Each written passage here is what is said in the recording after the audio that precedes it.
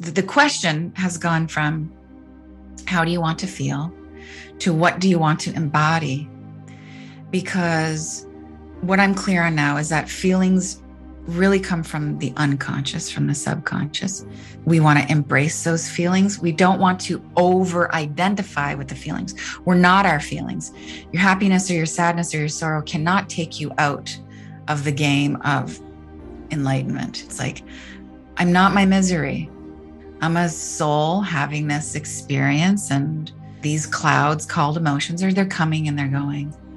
And I'm going to look at them and I'm going to love them, but I'm not going to be the rain cloud. I'm going to be the sky. That's Danielle Laporte, and this is episode 429 of the Wellness Force podcast. Wellness Force Radio, where we discover the physical and emotional intelligence to live life well. How can we bring awareness and reverence to all the little mundane elements of our life and begin from that platform of sacred relationship to the self to begin to orient towards others in that same way? If you felt bad with the last millionth of a second, well, let go of the things that were making you feel bad that millionth of a second and be new right this millionth of a second. If you really want to take guidance from your soul, you have to be ready to realize that many of the things that you're asking for guidance on, your ego has some kind of an addiction to or an investment in.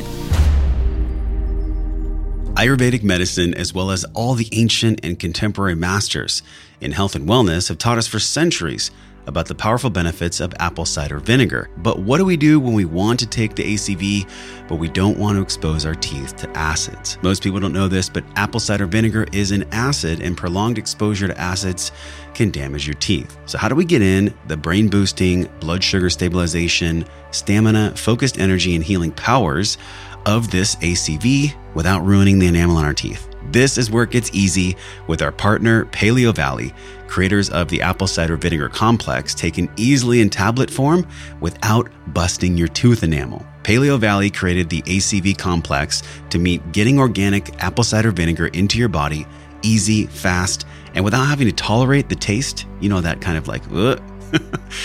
Have you ever done a shot of apple cider vinegar? I know a lot of people that literally just can't handle the taste. So this is all your organic turmeric, ginger, Ceylon cinnamon, and lemon on top of the organic apple cider vinegar combined with these superfoods. It's nature's way of saying you're welcome. ACV can stabilize blood sugar, promote weight loss, and improve protein absorption and digestion, as well as the big one, stopping heartburn symptoms. Heartburn symptoms are typically caused by too little stomach acid, not really too much. This apple cider vinegar complex makes getting this organic ACV into your body fast and easy and without having to choke on the taste of normal ACV. You can do this. Head over to wellnessforce.com/Paleo Valley. Use the code JOSH and get 15% off your apple cider vinegar complex. That's wellnessforce.com/Paleo Valley. Use the code JOSH to get 15% off your ACV complex. Welcome to a brand new year. Welcome to you. Welcome to Wellness Force. It's Josh Trent, and this podcast arrives just a few days before 2022. Can you believe that? Are you ready for 2022? This is where, for the rest of this year and always, we're going to discover together physical and emotional intelligence so you can thrive and live well. Make sure you tap the subscribe button wherever you're listening. Make sure you don't miss any free episodes delivered every single week right to your device, your computer, your car. If you want to have a trusted path to reset and refresh and renew your own personal wellness, maybe you're working on a fat loss goal, or you just want more energy, you want to relate more with your spouse, with your partner, and you want some coaching. You want to be coached directly by me and join our Wellness Force Global Collective. Hop to wellnessforce.com/M21. You can always click show notes, by the way, on your phone. You can just tap your phone and you can access everything there for free. This is where in 21 minutes, you're going to learn the 6 most important science-backed practices, including breathwork, that'll bring you back home to yourself and allow you to melt some stress and get some more energy, which is what we all need, especially right now. And look, when we breathe enough, eventually over time, we get down to a place way deep down in our soul, way deep down in our solar plexus. And that place is called forgiveness. And I'm sure you've heard this sentence before, maybe Tony Robbins or from a high-level speaker, that forgiveness is not always a gift we give to other people. Forgiveness is a gift that we give to ourselves. But how do we actually do that, right? Like, how do we walk between gathering, application, and embodiment? Because my experience, and I'm sure you can relate to this, forgiveness is not a light switch that you flick on a random Thursday. Forgiveness is a process that over time you cultivate courage, humility, and especially heart-centered healing wisdom to build resiliency in this lifetime, which is exactly what we're talking about today with truly one of the most powerful speakers I've ever communicated with. I'm honored to bring you someone who's part of Oprah's Super Soul 100, a group who, in Oprah Winfrey's words, is uniquely connecting the world together with the spiritual energy that matters. She's the author of many books, one of them including White Hot Truth, Clarity for Keeping It Real on Your Spiritual Path from One Seeker to Another, the Firestarter Sessions, and the Desire Map. As a speaker, poet, painter, and former business strategist and Washington, D.C. think tank executive, Entrepreneur Magazine calls her equal parts poet and entrepreneurial badass, edgy, contrarian, loving, and inspired. Named one of the top 100 websites for women by Forbes, millions of visitors go to daniellelaporte.com every single month for her daily truth bombs and what's been called the best place online for kick-ass spirituality. Danielle Laporte joins us on the podcast today in perfect timing as this episode opens up some light in all of this compression and darkness. This episode opens up new possibilities for 2022 and beyond. Let's face it, there's a lot of uncertainty right now. I'm not going to bypass that. I know it's here. I feel it just like you. And in this podcast, I feel from my heart to yours, this could be one of the conversations that changes your life. In this podcast, Danielle's going to teach us how to know God's perfect love, not some bearded person in the sky, but actually God's love, how to heal the offended ego, how suffering wakes us up and helps us to be aware of what is truly happening for us, around us, how we can face our own tyranny, the tyrant that lives inside of us, and how to hold space for sacred anger, why sacred anger is sometimes more powerful, well, actually always more powerful than despair. You'll learn how to draw up your own desire map and how Danielle's own map has profoundly changed since she wrote that book 5 years ago. I think her comments are going to shock you in a really controversial good way. And we'll talk about how to be and become more heart-centered, how to truly find meaning in your own life. Most importantly, how to integrate it, how to embody it, which is something we talk about in all of our programs at wellnessforce.com/programs. Whether it's the Breathe, Breath, and Wellness 21-day journey or the Wellness Force Global Collective, our community, our tribe, or even the Freedom Accelerator mentorship, every single program at wellnessforce.com/programs is in deep alignment and resonates with the teachings that Danielle is going to share today. If you're wanting to engage and you're wanting to learn more and be with Danielle, head over to wellnessforce.com/heart-centered to get a very special opportunity to be in Danielle's heart-centered membership or even to become one of her heart-centered facilitators. That's wellnessforce.com/heart-centered. Now, let's drop in with the one and only Danielle Laporte. Danielle, welcome to Wellness Force. I'm stoked for this conversation. I have no idea where this is going to go. It'll go somewhere of service. And, you know, it's funny, like you're a woman who speaks with this incredible wisdom. I was sharing before we recorded that back in 2020, John Wineland, I was in a group and it was a community group and you showed up at 7 a.m. and it was like, as soon as you arrived, the energy of the call shifted. And I feel like you're someone that knows how to bring a calmness and a heart center to the storms we all experience as humans. But you yourself, I mean, you've been through so many storms in life, like fired from a business you co-founded and put your own publicity agency, and you never went to university, Future Studies think tank in Washington, D.C. I mean, you've had multiple hero's journeys, dark nights of the soul. So it's this perfect frame for the conversation where we find ourselves as humans right now. We were chatting on Instagram and what you said was really profound. I was like, Danielle, how are you guiding your community right now? Like, what's really going on in your heart and soul with your community? And you said, I'm suggesting a whole lot of compassion, a big wake up to censorship. If we can come together to respect choices, then maybe more people will wake up to healthier choices because whoa. So I gotta ask you, like, what's the whoa? When you say whoa, what is that really? What is somatically? How do you experience the whoa? What is the whoa? The woe is sorrow. The woe is, wow, people are waking up. The woe is like, these are the times. I think like so many of us have been able to say like, yeah, you knew something big was coming, or or you can get out there and say like, I knew I incarnated for something great, but like this is really unprecedented. Yeah. Like this is nothing like this in human memory.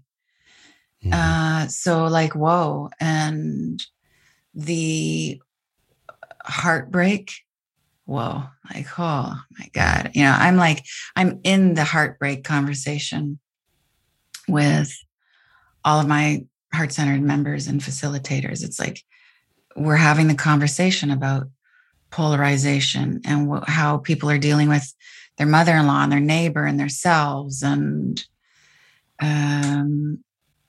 it's a lot of woe. Yeah, the woe is real. And I started to feel it way before. I mean, when I was a child, actually, I always wondered like, hey, you adults, like, why do you treat each other so poorly? Like, what's going on here? Like, what is this whole anger, vitriol, resentment, contempt? I mean, fill in the blank with all the emotions that we all experience. And ever since I was a kid, it was like, there's got to be something different than this.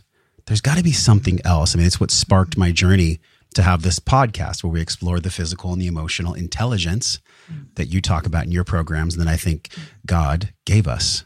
And when I say God, Danielle, I don't mean some bearded dude in the sky. This God word gets thrown around a lot. And with your work and everything you've done, has your definition of God, has the gender of God, has the meaning of God shifted for you? And if it has, was it profound? Was it all of a sudden from someone from your stature? Like, how do you even explain God? What does that even mean to you? I would say that my relationship with God has shifted. It's gotten more intimate. And for a long time, I had this relationship where I was waiting to get punished. And I was raised Catholic, and I thought I was over Catholicism, and not just like sort of peace out to Catholicism, but that like I'd healed all the damage that organized religion had done. Being really clear, I'm in grade 2 and I'm being taught concepts about original sin. And I'm thinking to myself, just, my little 9-year-old brain, it's like, this is off. That leaves a deep impression. So the journey was, I left Catholicism, but I really just replaced that kind of punishment and reward dynamic with the New Age.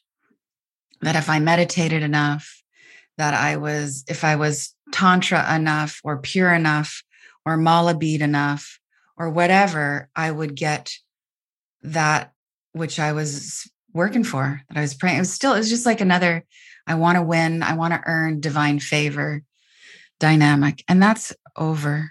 I mean, there's still residue from that. But I am now, my prayer now is, I want to know your perfect love. And I want to be that perfect love. So first you have to believe it exists, that it's possible. And I don't think you have to believe that you're worthy. I mean, we can have a whole conversation about worth. I really think that's some dualistic stuff that the ego does on us. But just to wonder if, like, does perfect love exist? And I think conceptually we all think, oh, of course, there's agape and there's unconditional love, and we feel that love for our children, and you take a bullet for your kids, and that degree of that intense degree of love. But does it exist for me? And if it exists for me, can everybody wake up to it existing for them? And so that's the shift with my relationship with creation, that I am perfectly loved, and I don't even have to get my own loving perfect, but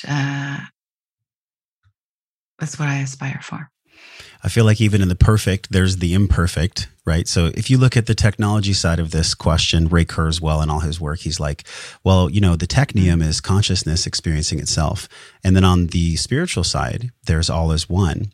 So how do you make sense of these two narratives? It's so fascinating to me. We have technology on one side and we have our hearts and our emotions on the other.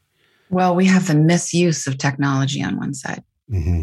Yeah. So I think anything that is disconnected from the heart, it doesn't matter how sexy, how algorithmic, how intellectual, how well financed it is, without the heart, it is, I mean, we play with that stuff at our own peril. So I actually think that kind of conversation, that specific conversation where technology meets consciousness, it's a bit wanky for me. How so? Well,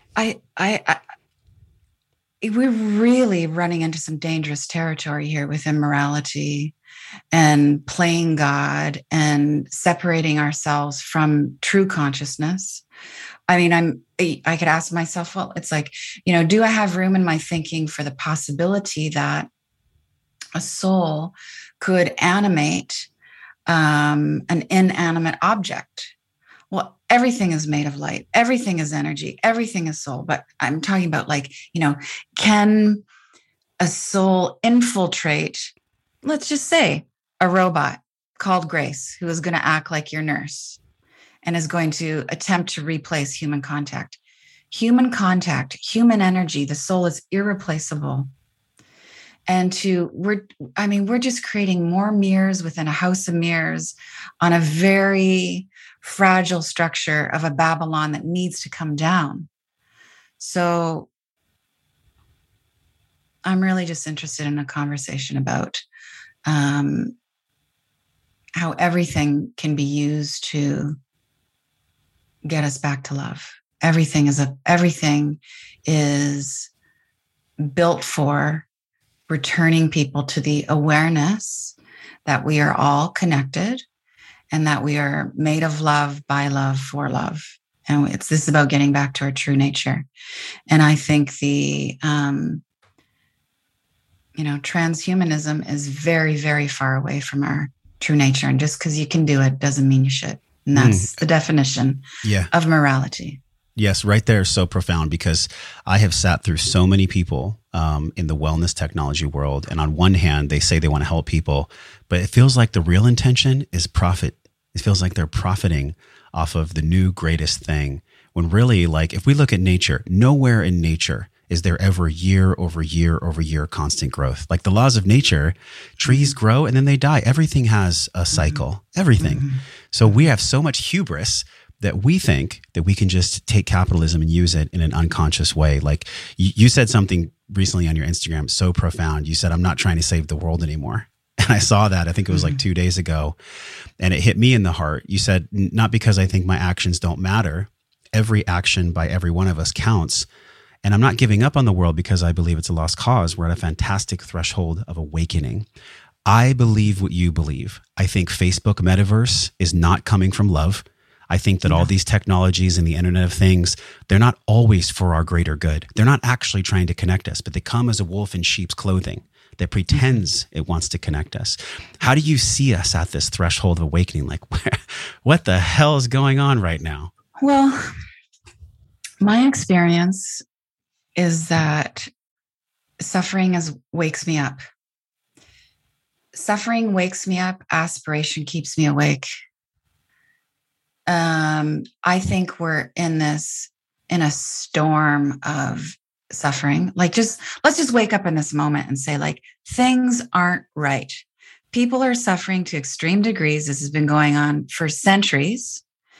And we still haven't figured out how to clean up the space in which we live now.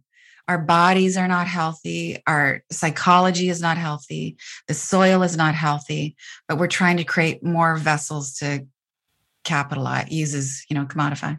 Yeah. I think where we're at is this is a call to forgive.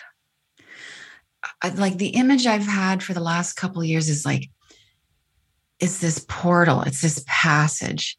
And in order to fit through it and to get through this unscathed, to get through it like awake and alive and thriving, we're going to have to like unarmor. We're going to have to throw some stuff overboard. So what can you not take with you to a new earth? What can you not take with you to utopia? Or you know what? What can you not take with you to just like happiness and health? You cannot take your grievances with you. You cannot take your toxicity with you.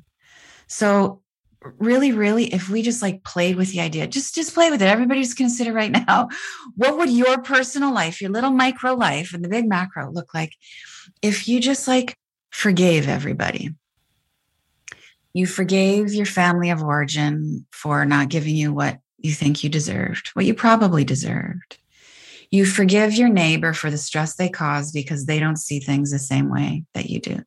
You even forgive the oligarchy and all this like blatant, obvious tyranny that's happening on the planet right now. You just like, how can you make that forgivable? You say, well, everybody's playing their role. Like every movie has the shitty character. Someone's got to play it. And you know that the bad actor, the guy who's playing the bad guy in the movie, when he goes home, he's a good guy. So when we go home, when we like go back to source, when we're not in these suitcases anymore, we all go back to being the good guy.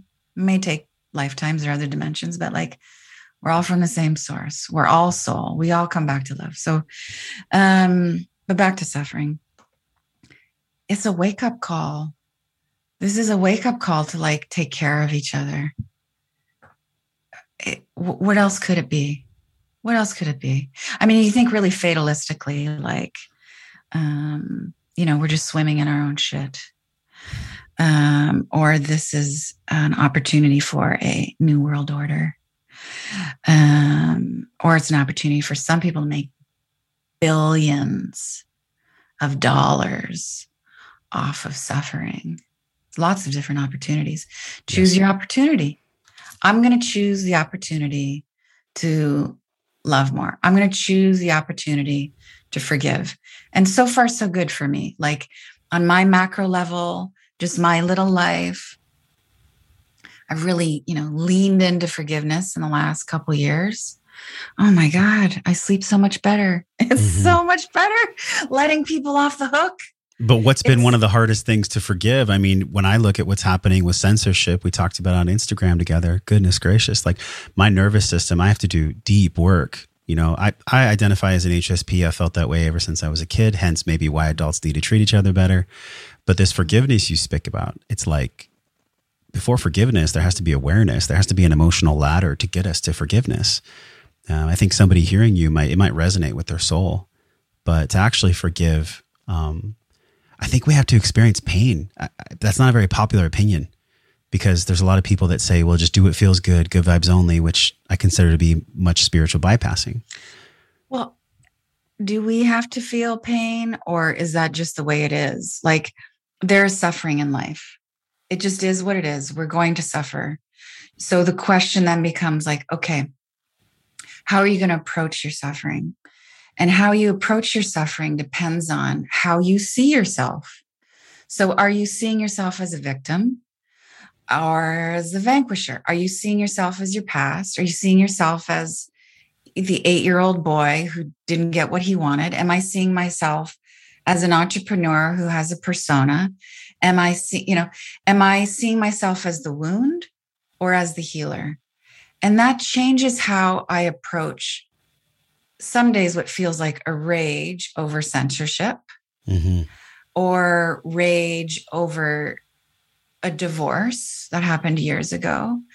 And my practice is there's a couple layers. So my practice is like, oh my gosh, I was in a store a couple of weeks ago and I'm in the back of the store and I'm wearing a mask. And just pull down my mask to breathe because it's good to breathe. Oxygen's Absolutely. Awesome.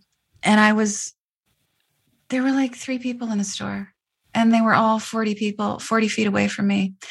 And retail dude said, came up and just really nicely said, hey, can we just get you 2? And he kind of gave me the gesture, pull my mask up. Oh my God.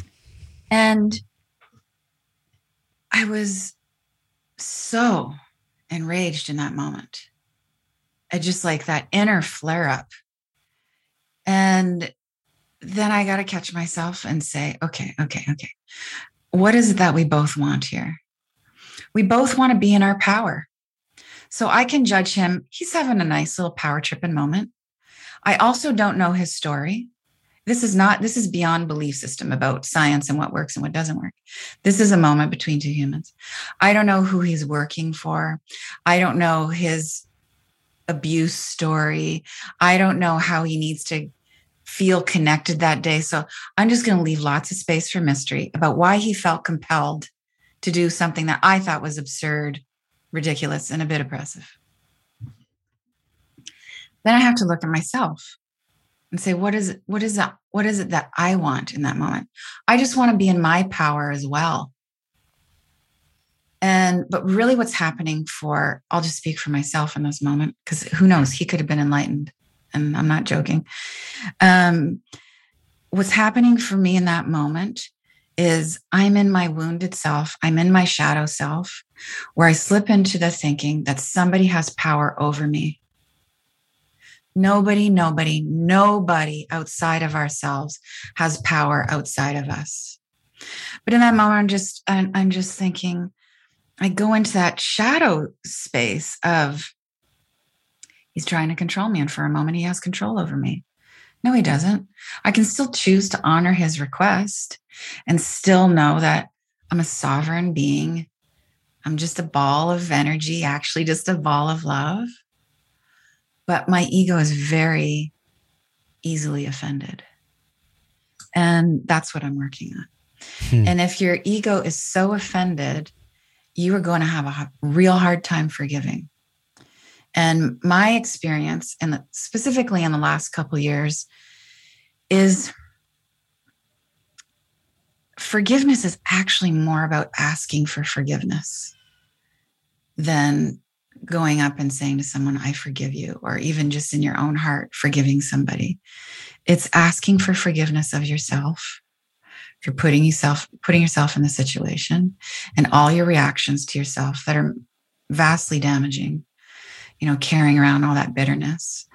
And it's, being at ease enough to ask somebody to forgive you for your shitty behavior and the grudge you've carried.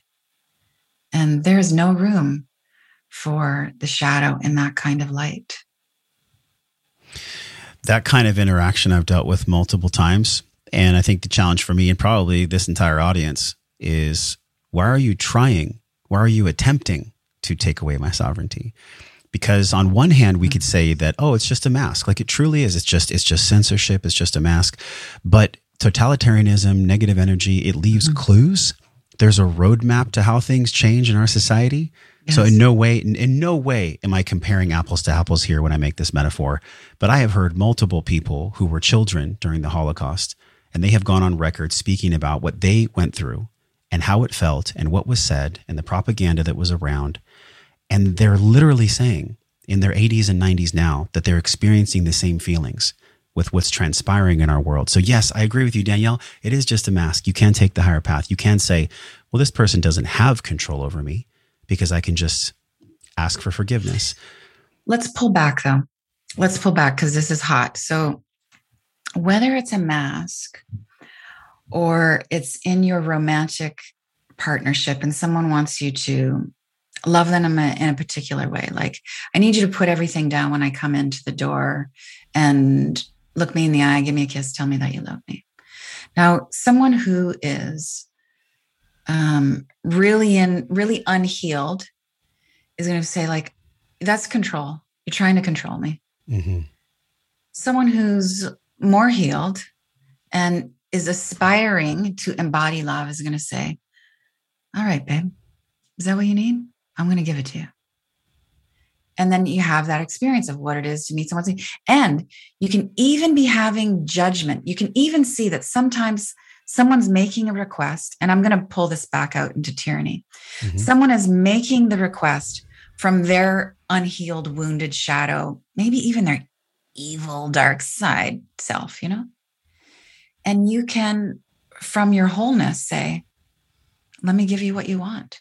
because I have so much to give, because I realize that I am free, because I'm committed to peace. That's totally different vibration than doing something out of fear. Okay, so let's go to tyranny for a second. Whether you are a manipulative lover, or you are a corrupt politician, you're coming from an unhealed place. Let's pause there. Okay, so I'd say the majority of people, human, all souls, on this journey together. Yeah. Okay. Now I think we need to leave some room for a more cosmic conversation where, I think there's actually a lot of people on the planet who are soulless. And there's a lot of embodied darkness. And I think that's what, all the prophecies around World War III, this is not going to look like it used to look. It looks like it does now. There's a war happening, And the call, I think the big call is to be the counterbalance. Like if you want to stop a war, you choose peace. And we've had lots of models of this, whether you want to look at, Gandhi's pacifism or Martin Luther King, it's just like they were the antidote to what was going on.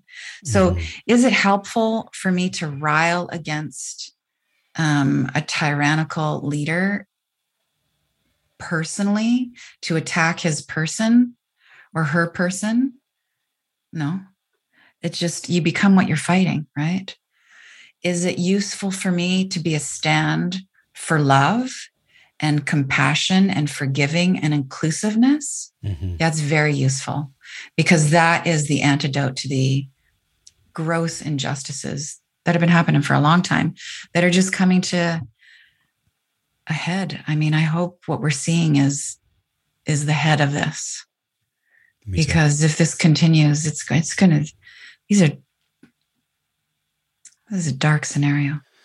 I loved the layers you unpacked there, because I've been feeling since March 2020 last year, I knew right away, like as soon as it came down in the media, something in my soul, something in my guidance system was like, this is not what it seems to be. And you're right. There's been a lot of things appearing as maybe good, or there's been a lot of totalitarian regime that's been unfolding for a long time, for hundreds of years. I feel like as a society, we're kind of like a teenager.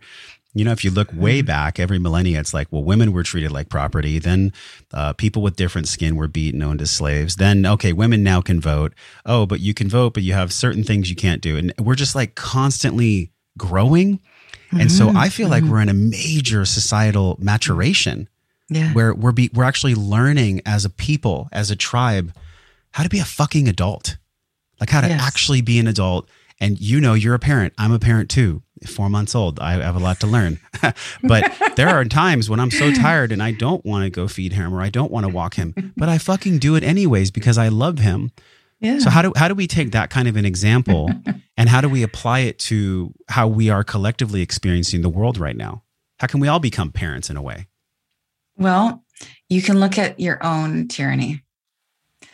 So just clean up yourself and take care of the people around you. So I look at my own inner violence, my violence against myself, my violence against other people. It might not have the same expression as violence that other people are enacting. Like, I'll give you an example. A couple months ago, I'm driving through my neighborhood and there's a big brawl happening on the corner between some cops and some untoward dudes. And it's like super upsetting to see that kind of violence in real life, Yeah. And there's lots of screaming. And I just think, oh my God, this is so savage and so unevolved. And I'm kind of hating on everybody. Well, I'm hating the cops. I'm hating the kind of look like a junkie kind of guy who stole something, I think, okay, all right. Where's my own violence?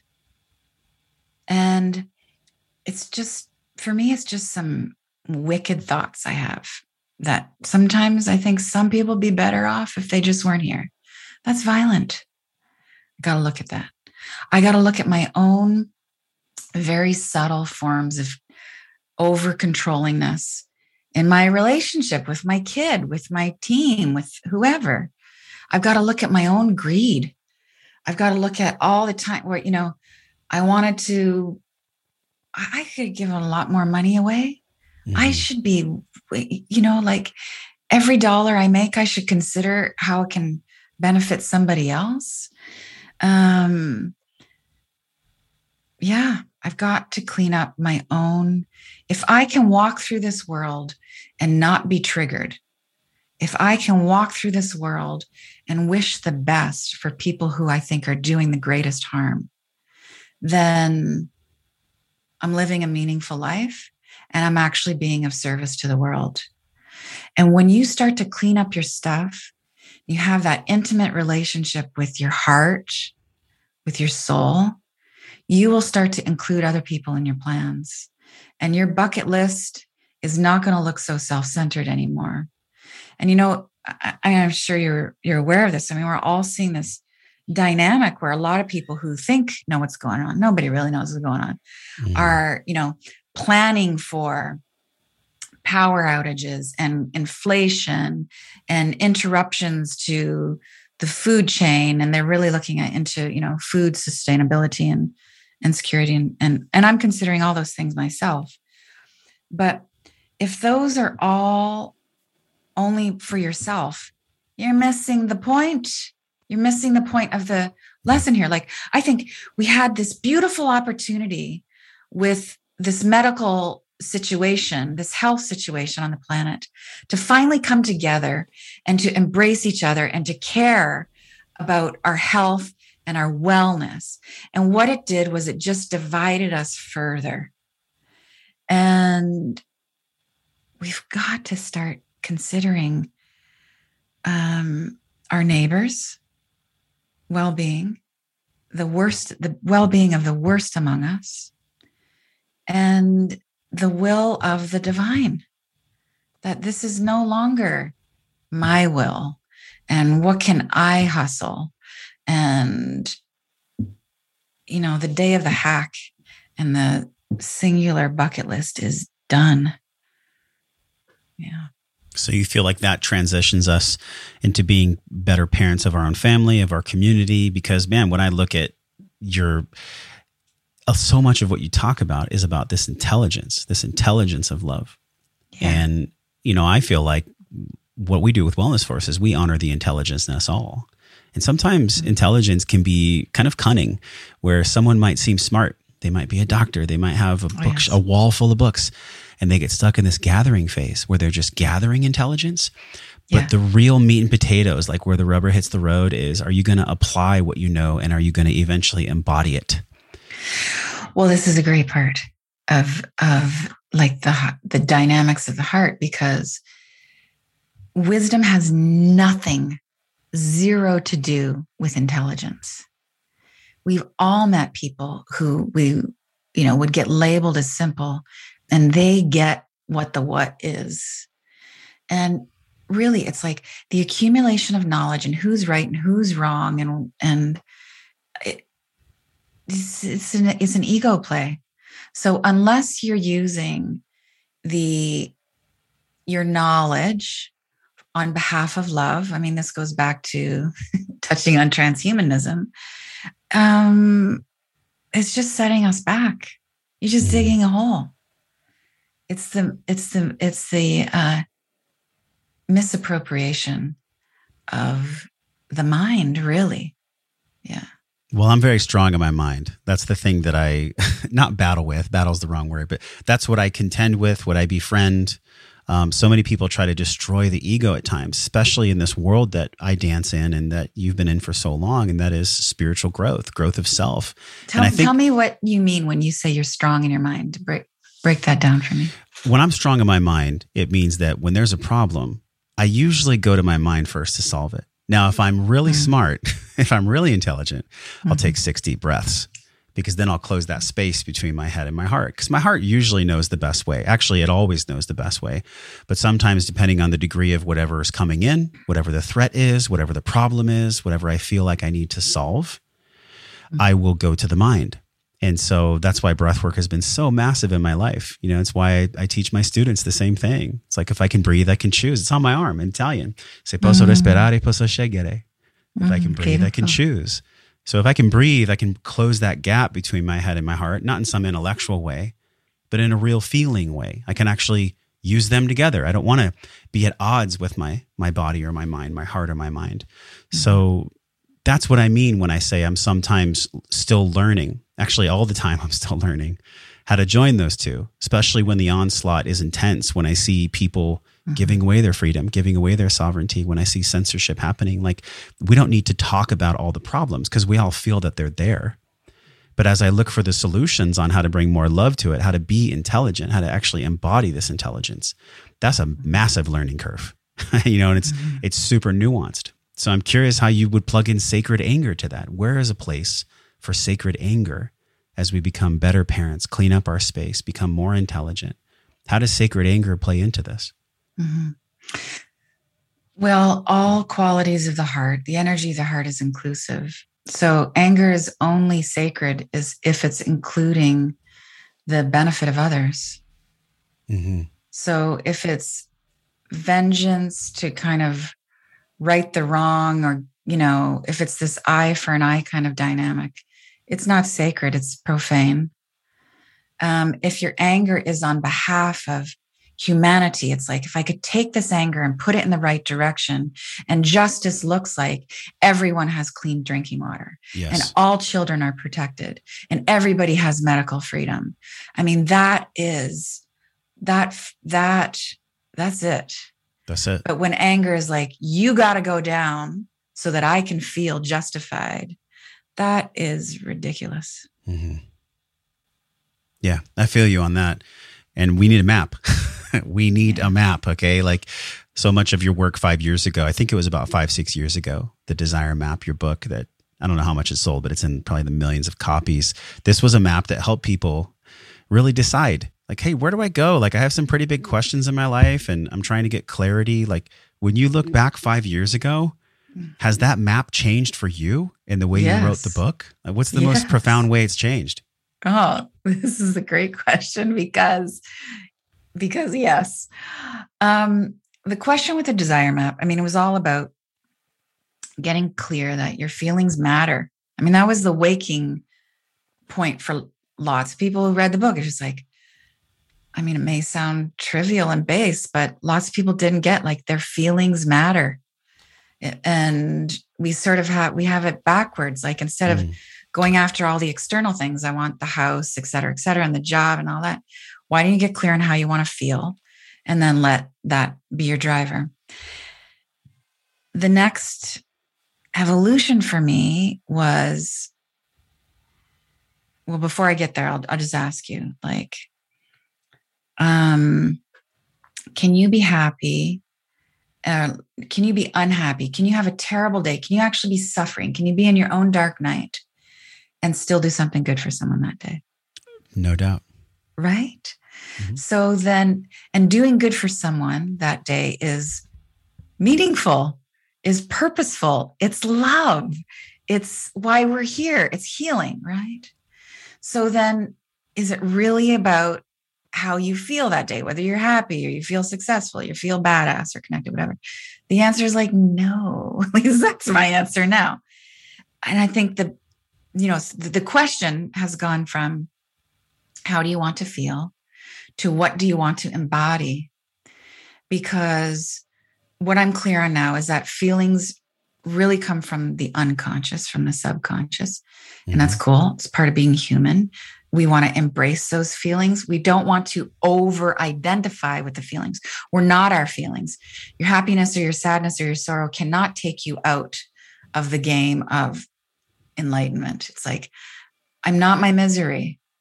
I'm not even my good mood that day. I'm a soul having this experience, and these clouds called emotions they're coming and they're going.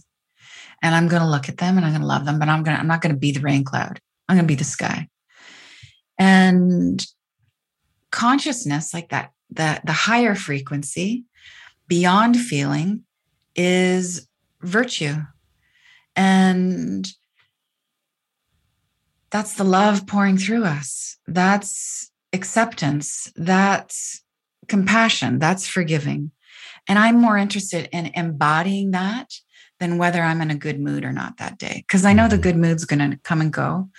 But if I can be more compassionate that day for myself and everybody, and it really does have to start with myself, most days, then I'm really growing. Then I'm really getting closer to my soul. Then I'm really inching out towards enlightenment, which may be 83,000 lifetimes away. But yeah, like, do we even get that in our life? Because it's not up to us. It's up to God's will. We don't decide if we're enlightened or not. Yes. What do you think about that? I think we aspire to God's will. And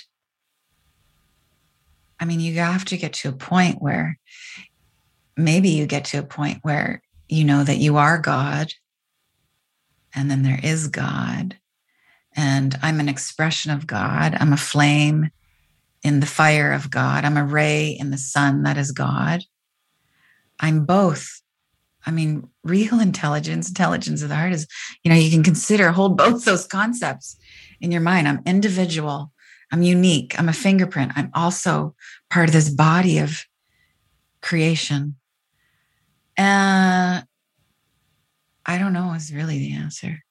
But I'm more okay with not knowing than I used to be. Like, I'd say this is, when I've gone through my rocky patches, some of the best counsel was like, Danielle, you just can't know.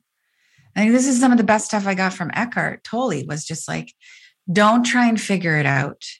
You will go mad. I'm just like, right. Yeah. I am of no use if I'm crazy. So I'm not going to try and figure that out. I'm going to try and do my best today. I remember maybe it was like the 8th or 9th ayahuasca ceremony. I just kept asking. I was like, Mother Ayahuasca, God, like, what are we doing here? What is this all about? What is the mystery of life? Like, can you please tell me? I promise I'll treat it with like sacred purpose. And what did the grandmother tell you? You know what I heard back? She just said, you don't get to know. And there's kind of like this little laughter behind it. And I started laughing because I was like, of course I don't get to know. Because if I knew, there'd be no point to honor the mystery. There'd be no path for me to honor the mystery. I wouldn't actually be living life. I would be living a predetermined life based on a calculation that my mind wanted, but I wouldn't really be experiencing life. I would just be kind of going through the motions in a way. So if we don't honor the mystery, what's the point?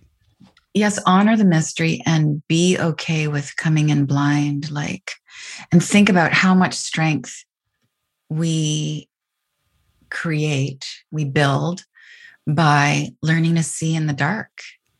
Yeah, learning to be the light in the dark. That's the call. I mean, this goes back to the conversation around counterbalance and being the antidote. Like, what really takes ovaries and balls right now, whatever you got, it takes it, is to be in your joy and hold the suffering. It's like, I am not going to let these times bring me down. But it means like I have to feel sorrow on a regular basis. And I feel angry on a regular basis, and keep choosing a way to be happy that day, a way to be joyful that day, a way to be generous. And that's how the light proliferates. And we all know, we know the basic adage, fear feeds on fear, darkness feeds on more fear. The darkness wants us to be scared. This is the so-called war. The war is within. If I haven't made that clear, the war is within. But we get to choose. We get to choose. And I'm going to choose love. So going back to the map, I'm feeling this because Carrie Michelle, the mother of my child, my partner who I love, she actually owned this book way before I even found your work. And one of the coolest things that I read in this book that totally relates to what we're talking about is when you talked about the cosmos doesn't measure sweat and hours for reward. The cosmos deals in the currency of emotion. When we feel good, goodness flows. Does that still have the same weight, the same gravitas for you now? And how do we actually embody that? How do we be that in these crazy times? Yes and no in terms of weight. So there's the little happiness, and then there's the great happiness. So little happiness is, I feel good about my day. I feel some carbonation. I feel some sparkliness. I feel some lightness around what's going on. I had a great conversation, or the money's flowing, or all those good things. Those are great things. And this is really one of the core tenets of, like, the Buddha's Medabhavana prayer. May you be happy. May you be healthy. Happiness and health are awesome. You get to have those things, But there's the greater happiness, which is, can you be happy and healthy no matter what? And the answer is, I'm trying. It's like, I forget who I am and I get a little angry and I come back to center. I forget who I am and my body gets a little inflamed and it reminds me. Mm-hmm. I forget who I am and I get I try and prove my point, but I just keep remembering. I keep loving myself, even though I'm forgetting. That's the big job. I accept that I forgot. Mm-hmm. I accept that I've created this illness. I accept how I've neglected myself, been so hard on myself. I'm going to love all that. I'm going to be the mother of my emotions. So I say to my anger, come, I have time for you. I'm going to say to my shame, my embarrassment, I'm going to say to my ego, come on in. I have all the time in the world. I am so loving. I am so vast. I have a support system. I have infinity on my side. Come on in. I can listen to you. I can take being sick one more day. Come. I can take that. I still love you, even though you had that little outburst. It's okay. Come in. That is spiritual maturity. And sometimes there's still going to be sucks. Yeah. We're going to, and we grow up a little more every day. And we parent ourselves, and we do want to care for other people and let them find their way. You're driven in your work. You have created so much. I think I was looking you have a Wikipedia page, if you didn't know. And on your Wikipedia page, there's like 10 updates. There's 10 different bodies of work that you've put out in the world. How do you balance being driven? I mean, this is a selfish question. I'm being straight up. Okay. How do you balance being driven and being balanced in life? Because sometimes my drive as an entrepreneur, my drive to serve, my drive to create is so overpowering that I will get inflamed. I will like just kind of get bloodied sometimes. Yeah. Is that just the part of the maturation process as well for those of us who are driven? Yes. I mean, I've just recently started to think, well, I'm going to retire from thinking I need to prove anything. And when all the World Health stuff started going down, I thought, should I keep doing what I'm doing? What would it do to my sense of worth, my spiritual sense of worth, if I just dropped out of the game? I do not think God really cares what I am doing. I think the universe is vast. Does the universe really care if I am living in a small apartment growing oregano, or if I'm on Instagram talking about compassion? Doesn't. It has room for me to do whatever I want, Yeah. So I've eased up on my own striving, and it actually, it's a divine irony. I'm more, I wouldn't say I'm more productive. I would say I'm creating more quality stuff, and I show up, just have more love to give. I have more love to give. Yeah.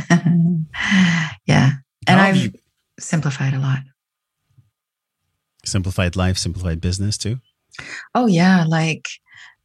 This is the new chapter in my story is, in the last 2 years, I got rid of more than half of my material possessions.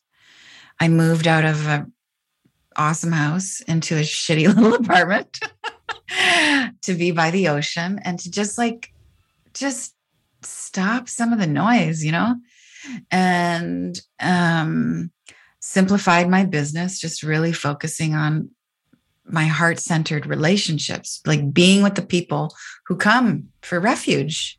Yeah. And then there's some real practical things, like this is not a good time to be printing and shipping things in the world.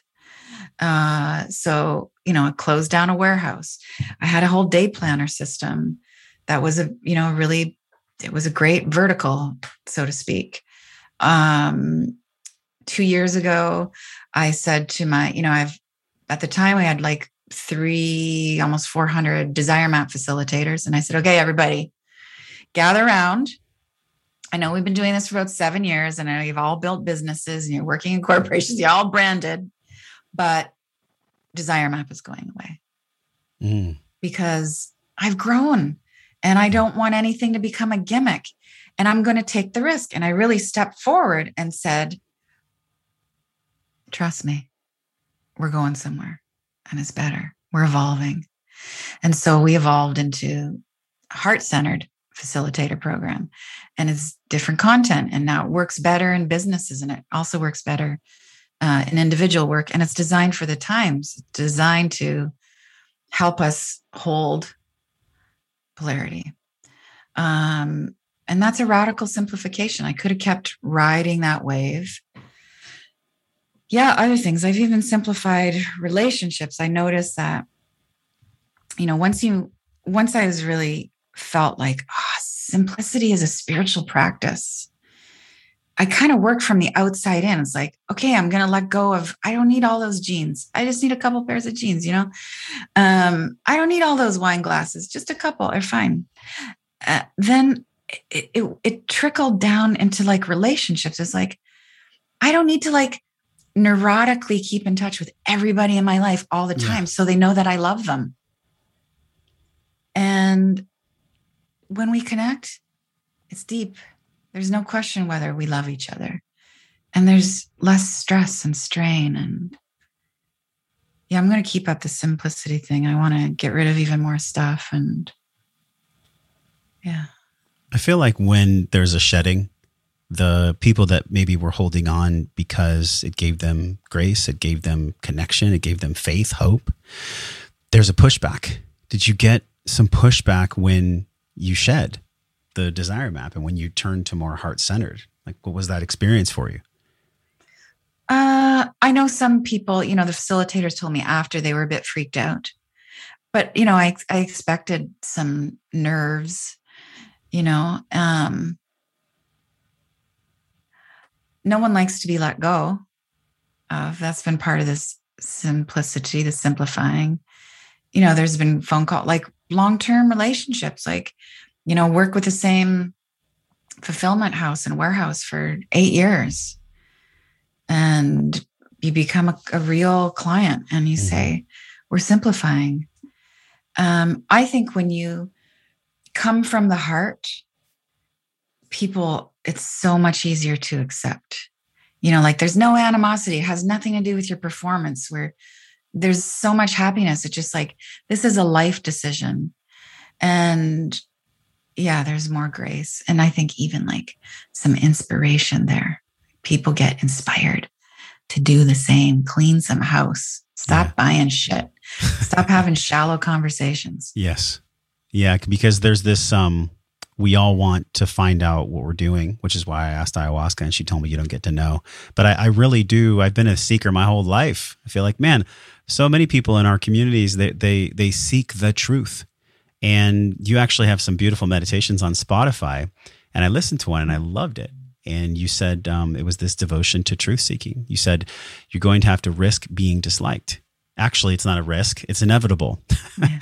And I think that can be really crunchy to try to put on, because there's a deal with rejection that we have to come to terms with. Will the people that followed us, I know at some point I will definitely have to let go of Wellness Force and transition more into Josh Trent and transition into whatever my heart calls me to do. And I'm already kind of like aware of that in some way. It's been 6 years now with podcasting. So when you made that recording and when you know in your deepest heart that like, you're going to be disliked, it's inevitable for you not to be. How does a human being develop the courage to face that, to have an unraveling and a burning of everything to the ground? How do you cultivate courage for something like that?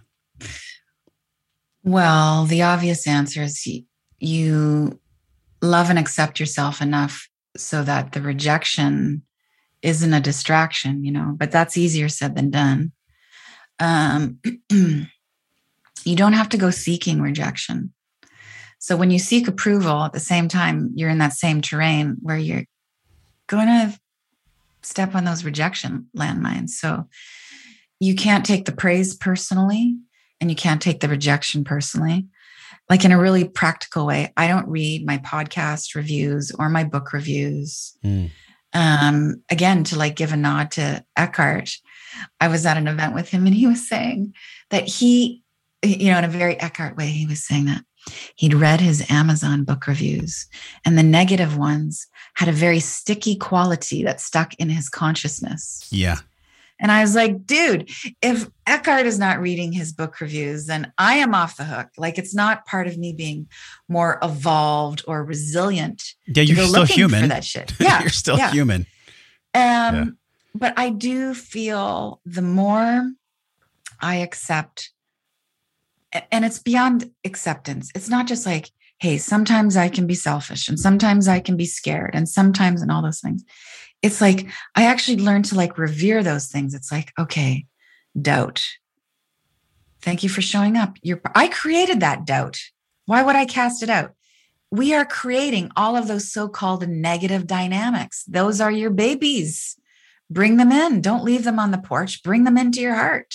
Parent them. Mm-hmm. The more that I do that, really, it's not that I care less what people think of me. Of course I care what people think of me. I want to create relationships and harmony, and I'm here for unity. I want the love to go both ways.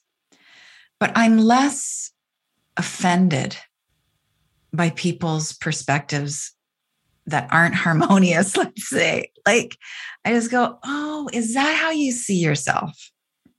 I know that when I walk through the world and say, he is all about Nick, I'm talking about myself. She is so this. That's me talking about me. And when you get that, boy, you don't talk shit about too many people and you pause. I mean, there's still, of course, there's room for discernment where from your heart, you can very clearly see someone's shadow. Absolutely. But just take that moment as you are being ever so discerning and wise to say, where am I also like that? So that not so that you're bringing yourself down to anybody else's level, even though we're all on the same level, but so that you can like generate some compassion. Like, she's just doing the same thing I'm doing in a different way, Mm-hmm. So how do we keep it real? How do we keep it real on the spiritual path? Because in Los Angeles, and I know that you're in Canada, but in Los Angeles, I have had so many in-person interviews where it'll be this beautiful conversation and then the cameras go off, the lights turn off, and they're a different person. I'm not going to name names, but it's like, it's so weird. The world sometimes where people present themselves to be something on a camera, and then when the camera turns off, they're totally different. And it's present in the spiritual world. It's present, I think, in all categories, in all veins of work. Mm-hmm. How do you keep it real on the spiritual path? How do you stay congruent with who you are right now with me and all of us? And then when the camera goes off, how do you maintain a connection to those being the same? And how do you decipher when others aren't? Well, I'm looking for ways to love you. I'm listening to what you're saying and I think, oh, that's really lovable. I'm listening to what you're saying and thinking, oh, I relate to that. And if I don't relate, I can find it. If I don't relate to it in current time, I can say, oh, I was that. I'm looking for ways to connect. I want to connect. And my hard knocks, let's say, my hard knocks have made me more gentle when you get through those things with love. You only get through those things because of love. When you can transform your pain, love your pain so much that transforms into some radiance, you become more like flexible and buoyant and pliant in a way. Like, so I'm just here. just here, like, this is what you get right now. And yeah. Mm-hmm. There's a groundedness I feel with you that's different. Like there's not a showmanship with you. Like you're a wonderful writer. I mean, the way you write, I don't know if you were formally trained. I know you never graduated college. Neither did I. Whoop, whoop. Cool. You do not have to graduate college to learn how to embody intelligence. But with all your writing, like your marketing, your writing, your outward persona in the marketplace is very tactical. It's very practical. Like you're giving people, I know you're moving away from Desire Map, and I want to give you time to talk about the collective that you have and the heart-centered leadership and this group. Mm-hmm. But there's this quality to you that's different. It's very different than most spiritual people. And I say spiritual people because we're all spiritual people. Everything's spiritual. But have you received that before? And if so, what's a characteristic of your heart? What is it about your being that allows you to be profound in the marketplace, write great copy, put yourself out there, and also still stay real? Because I think that can be changed for a lot of people, especially as more income comes. Yeah. I know why I'm doing this. And I only speak from experience. Wasn't always that way. I mean, I had lots of thoughts before and was inspired by other ideas, and I know how to package things. But at this point, I just like, hey, this is what works for me. Yeah. And I also, I don't want the karma of giving anybody advice anymore. I wish I would never have given any counsel or advice ever. So I really show up in some ways like full-hearted, but very empty-handed. Just like, if you like it, great. and I like really stand in my perspective. Like, this is a passage to a new, beautiful world. We need to throw things overboard. This is a call to forgive. Mm-hmm. Love is the way. I'm cool with that. I'm cool with like just being super out about how I see the world and what I believe. And, and then I have a great sense of design. Yes. I've got a good eye for kerning and color, and beauty really, like aesthetic beauty really matters to me. And I'm going to use it. Relationships matter to me. Tone matters to me. So I'm going to put all that in the spiritual soup. It matters. Yeah. So to be heart-centered, what does that really mean? To be heart-centered. Mm-hmm. I mean, one might hear it and they'd go, oh yeah, you just live life from your heart. But this is what we fall into, is this like trap of the intellectual mind, where I hear you and I go on your website and I'm like, yeah, heart-centered facilitator. Okay, that means that I guess I'm in my heart and then I help other people. But what does that truly mean? What are the words that articulate someone leading and living from their heart, being heart-centered? Mm-hmm. It means forming a great relationship with your soul, with your spirit. It means a dedication to morality, really. It's a commitment to wanting to know the truth. I mean, there's a whole other layer here about you can't really find the truth. It's got to happen within, but it's like, I want to live a life that's aligned with universal truth. And I'm going to make sacrifices for that if and when it's, required. Sacrifice just meaning I'm going to give up the meaningless stuff for the meaningful stuff. That's a heart-centered life. Like, I am for love, and I'm going to do the loving thing where my money is concerned, and my body and my relationships and my politics. I'm going to make the loving choice.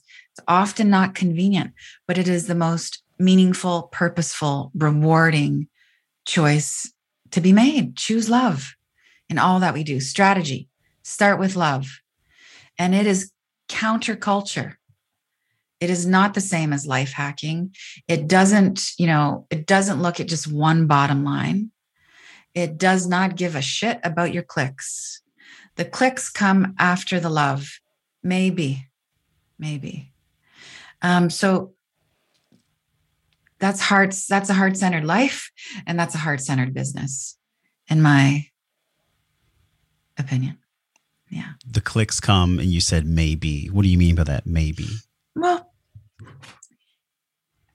this is again where we have to like leave some room for the cosmos. It's like, It's not everybody's karma or dharma to be a baller. We got to get that. It's, not everything is possible for everybody. First of all, I mean, here in this dimension, we have an uneven playing field for lots of people. So that all of that needs to be considered. So there's like, there's cultural inclusiveness. You mean from an economic perspective? Is that what you're touching on? All perspectives. Yeah. I mean, some of us, whether it's racial or it's mental health or it's abuse, childhood abuse, or it's economic, it's like, it's different for all of us. Yeah. And then there's like on a soul level, some of us are here to clean up more in a lifetime than others. And so we may live with more hardship. Some of us have different gifts in different incarnations than others. It's like, you can do one thing and I can do another. And that opens certain doors for each of us. We have to be at ease and accepting, and at least, and ideally get to a place of like celebrating what we got. And some people, their karma, their opportunity, let me just give an oversimplified definition of karma, just like opportunities to align more with your soul will have you in a loop where you might not break through professionally in this lifetime. And that's your soul trying to get you to expand in a different way. So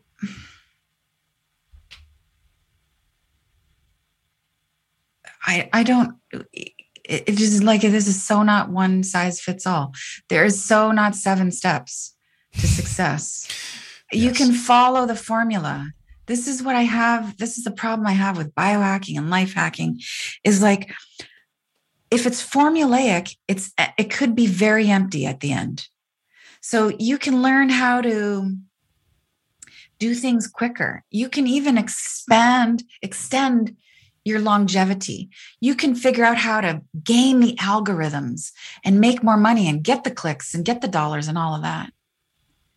But if it's not coming from your heart, you're actually not learning it on a deep level. You're learning it on the level of ego and intellect. You're not learning it on a soul level, on a spiritual level, where the progress is really made, where reality is really happening. The come from is so important.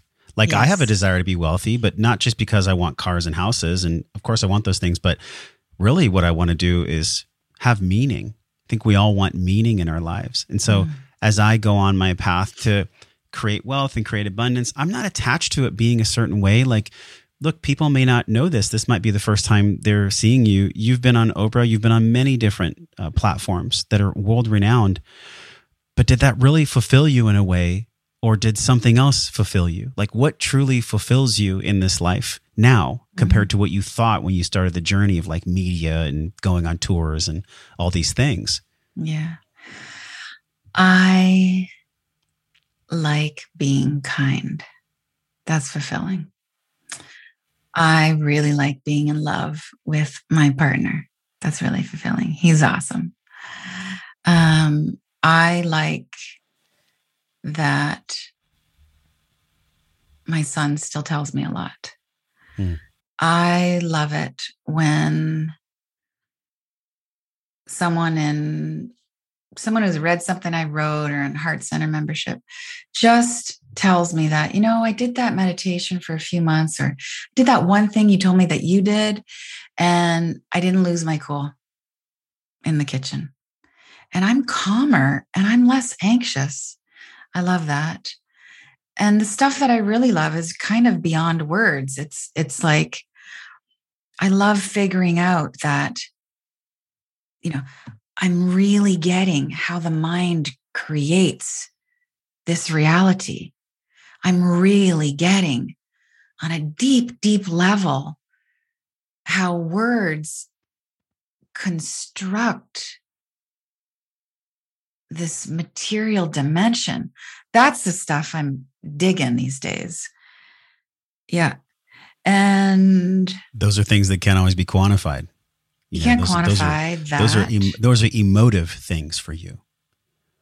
Are they emotive? What does emotive mean? Well, like the energy in motion, you feel love when your son shares with you. It's like you can't quantify that on a spreadsheet. Yeah. It's energy in motion inside of you.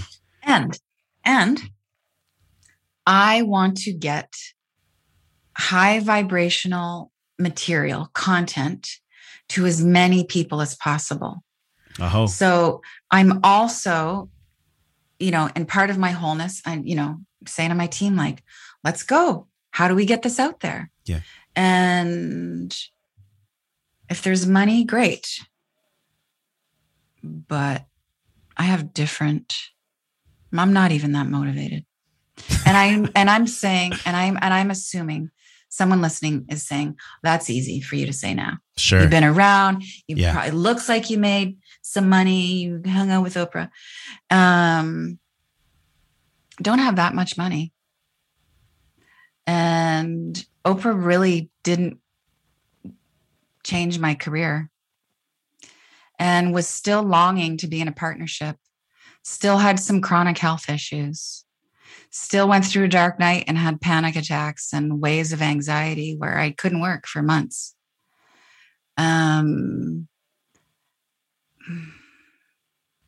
Yeah. So we all going to have to burn through the goals. Like, somebody just asked me last week, like, what do you think about goal setting? I'm just like, I think goals are ridiculous. I wrote a book about goal setting. I think for the most part, goals are absurd, especially in the face of the world falling apart. No doubt. But what really rocks is vision. And, may all your visions be infused with loving kindness. Mm-hmm. Just a couple more questions, because I'm actually going to Houston tonight, and I'm going to explore through ketamine. And I'm not an advocate for ketamine. I'm just experiencing it. So it should be really profound. I have just a couple more questions for you. Like, when we look at exploration of self, how have you explored yourself? Have you used plant medicines? Have you used breath work? Like, what are some of the real practical tools that Danielle has used to get deeper with herself, to really know herself more? Divorce, motherhood, entrepreneurship. Those are the tools. I know what you're looking for. And I'll give it to you. But no, I got you. Those are powerful tools. Those are powerful tools. I'm a father. Like, whoa, whole new tool belt. Yeah. Plant medicine is not for me at this time in my life. Mm-hmm. And I respect the grandmother. I work with plants on a very light but consistent level. Like, there's a lot of essential oils in my life, and I approach them as plant medicine. So that's there for me. And it's actually a big part of my wellness regime. Yeah. Meditation for me is central. So I meditate every day, no matter what. And my evolution of meditation is, I used to think, I got to try that one and do that. And, I've been working with an energy healer, a particular one, for 5 years now. We co-create meditations. And I just thought, the more, the better, and the longer, the better. And that's actually not better. What's been best for me is one practice, ideally before the sun comes up, for no more than 20 minutes. No more than 20 minutes. Because my observation is, if I go beyond 20 minutes, I start to get sort of into this astral place, this soupy unconscious place. It's just like, don't tarry there. Just stay high. After 20 minutes, I move into prayer. That's a practice for me. I eat what I would call good, clean eating. I'm a lazy vegan. And What is that? Well, What's like that? if you make me some chocolate cake, I'm there. Right. I'm not, if I go to your house and I know that you have worked so hard, and I'm going to eat what you serve me, because that's the call. Yeah. Those are my practices. Meditation. I work, I work in alignment with the planets. So when it's dark of the moon, 2 days before a new moon, and things feel shadowy and heavy and crunchy, then I look at my heavy, crunchy stuff and I let it go. When it's a new moon, I kick off my projects. I don't launch during certain times. I don't launch during Mercury retrograde. So that's a big part of my practice. Has astrology really guided you? How deep into astrology do you have as a guidepost for your work, for your life? Not that deep. I just go with the big kind of pillars of what's happening in the sky. I know what's retrograde, but I don't need to look under the hood too deeply and get distracted by that. Mm-hmm. I mean, my greatest practice really has been simplifying. I no longer, let me just check myself, see if this is true. Yeah, it's pretty much true. I am currently not reading any spiritual material. So I stopped ingesting, because I was observing that even though I was, like deep study and deep esoteric stuff and A Course in Miracles and Hermetic philosophy and the Kabbalah, all of it, it was actually making me really anxious. Why was that? Why was it making you anxious? Because the way I am designed, and maybe I got to rise above this, and that's the call. But the way I'm designed, you can give me any spiritual teaching and I will find a way to punish myself with it. So I'll find a way that I'm not good enough with it. This goes back to like my relationship with God changing, where I used to really just see a punitive figure, and now I'm just like, you know what? I don't need to know more about sacred sexuality or chakras or my meridian system, or I just do not need to know any more of that, because I will use that against myself. And I also don't need more voices in my head. I have to follow my heart. This is between me and God, not someone else's interpretation of God. And I am more loving as a result. I am more calm. I have more equanimity as a result.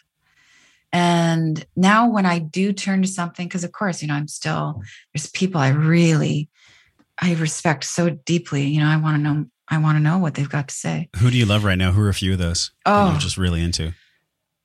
I think Adyashanti is one of the greatest living teachers. And I think for me, I resonate with his teachings because it's high truth delivered with love. And his teaching is very, very accessible and practical. It's just like compassion steeped into everything. And he's also inviting you to wake up. Krishnamurti is always going to be my philosopher boyfriend. Mooji, Mooji. I love Mooji. Yeah. Mooji is... Love Mooji. He is so beautiful and juicy. I'm just like praying for his health all the time. When I receive messages from him, and I'm like, I'm so grateful to watch his videos and to receive what he's giving. And I'm like, why does he carry so much physically? I wonder. It's not a judgment. It's more like, I wish he could be, I wish him more lightness, in his physicality. Does he have health issues? He's fairly large. I mean, I don't know his blood work, but That's what I feel when he's just a little tubby. We don't know if he's actually like dealing with something. Do we? Is that what I think you're saying? he had a video once and he said he was like pre-diabetes or diabetes, something like that. Oh, maybe. Yeah, but it goes for any teacher. Maybe he likes his chocolate cake. But the message that we get is sometimes so potent that it like really the messenger was almost just the vessel to give it to us. So I'm not focusing on his physicality. It's just me having my human experience. I'm like, oh, Muji, like, let's go walk together. That's what I feel when I listen to Muji. But I hear you. He's so divine in the way that he shares. And I really thank you for sharing all these resources. Thank you for this beautiful conversation. And please share where people can go learn about this heart-centered. It's wellnessforce.com, heart-centered. It's a place where people can go, and you gave a really special way for my community to learn about you. So. Yeah. Well, there's two arms to this. So there's the heart-centered membership. So that's where I work with individuals. So we're a community. We meet every other week and it gets really real. And there's a perspective piece of meditations every month. And really, the membership is about refuge and practice. And then there's the heart-centered facilitator program. And this is where we've created content. I've worked with 4 master level certified integral coaches, a handful of psychologists, and an energy worker, and 10 years of experience. And we have this curriculum that coaches and facilitators and team leaders can use to have conversations or do workshops around shadow work and holding polarization. So this is now, this is being used at like large accounting firms and in yoga classes, and you license the material. And part of that is we bring you into the fold where you're part of our business circle. So you're meeting every month with my team and we're throwing down on like, these are the trends we're seeing. And so we're talking about everything from how to be a better facilitator, better engaged listener, and, what we're seeing happen with censorship and algorithms, because you need to know both if you're going to really get your work out into the world. Yeah. Yeah. Well, thank you so much. It's been a joy. I could definitely talk to you for longer, but I have to get on the road, and we've had such a great space today. So as we say goodbye, I'm just reflecting on this incredible career that you've had. And by the way, there's a little part of me that's like, I'm so stoked that you and I both didn't go the traditional path. We didn't get like the masters. We didn't do the collegiate thing, but yet there's a level of service and authenticity with you, and that I strive to have in my work as well, that it just makes me have a little bit of joy. It's like a little seed of joy where I'm like, oh, it's pretty cool that I took a different path and I actually serve as good or better in some ways than people that took that traditional path. So I had to plant that seed in your garden right now. Oh, not going to university is one of the wisest things I ever did. Yeah. When Nova's old enough, we are not sending him on the traditional path. We're going to get some kind of homeschool, private school, something, because that's a whole nother podcast. But as we say goodbye, like the road you've walked to get here, the dark nights of the soul that you've shared. And if people want to search your name online, there's tremendous interviews that you've done. One of my favorite was Jeff from Commune. It's a powerful conversation. Oh, yeah.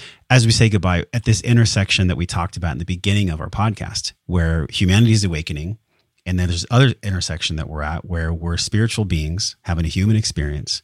How do you define wellness? What does it mean to you to live life well? What is wellness? Wellness is the joy of accepting it all and having a very clear intention to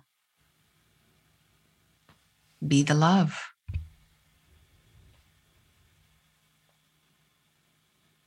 Yeah. Feels good to let that land for a second. You're welcome. And thank you for sharing time with us and space and energy. And so people can go on your Instagram, they can go all over the place. But if they wanted to go to one place, where's the place that you would meet them online? Online, that is. DanielleLaporte.com, and subscribe to my stuff, because that's where we can be the closest. And because censorship. Yeah. Yeah. No doubt. Well, thank you for being a warrior. And I don't mean the violent one. I mean the loving one. So until I see you again, until Danielle and I see you guys again, we're both wishing you love and wellness. Yes. We'll talk to you soon. Love. This podcast is brought to you by our trusted friends at Organifi, the creators of the Organifi Gold, my #1 turmeric lemon balm and superfood adaptogen bombshell that, trust me, will make you sleep like a baby. I know this because I use it on the regular. Not only is this one of my top sleep supplements I use personally, but also it helps my nervous system and my stomach calm down at the end of the day in the evenings, especially if I've had a stressful day. I know you have those too because you're human. And because we're human, the best thing to do is take loving care of the human body, starting with quality sleep, not just quantity. This is going to allow you to have the highest quality of life possible. So if you've been struggling with sleep, give this superfood adaptogen powder, the Organifi Gold, a test drive for a special deal over at wellnessforce.com/Organifi. ORGANIFI, wellnessforce.com/Organifi. Pick up a 30-day supply, give it a test drive. If you don't like it, you can send it back, but no one's ever done that. As far as I've heard, 20% off is the biggest discount you'll find over the entire internet. We're grandfathered in. These savings are for you. Head over to wellnessforce.com/Organifi and use the code WellnessForce. Share this with your friends, your family, and anyone who wants to drink the gold and sleep well. Thanks for listening to the show, my friend. Everything you learned on this podcast starts with your morning practices. So from over 300 world-class guests, we pulled together 6 simple yet powerful morning practices down into a 21-minute system guaranteed to increase your vibration and the way that you feel every day. Get this free, powerful guide over at wellnessforce.com/M21. And if you love this show, share it with somebody. Share it with somebody that you love or that you care about. You can support the show easily by leaving us a 5-star review on iTunes. Just go to wellnessforce.com/review. Or if you're on your phone, just tap it, hit the link in purple that says review this podcast. And the journey does not stop here. We're continuing this discovering process in our private Facebook group over at wellnessforce.com/group. You can be a part of it. You already are. All you have to do is join us at wellnessforce.com/group, and I will welcome you at the door. Now go out into your life and live your life well. And until I see you again real soon, I'm wishing you love and wellness.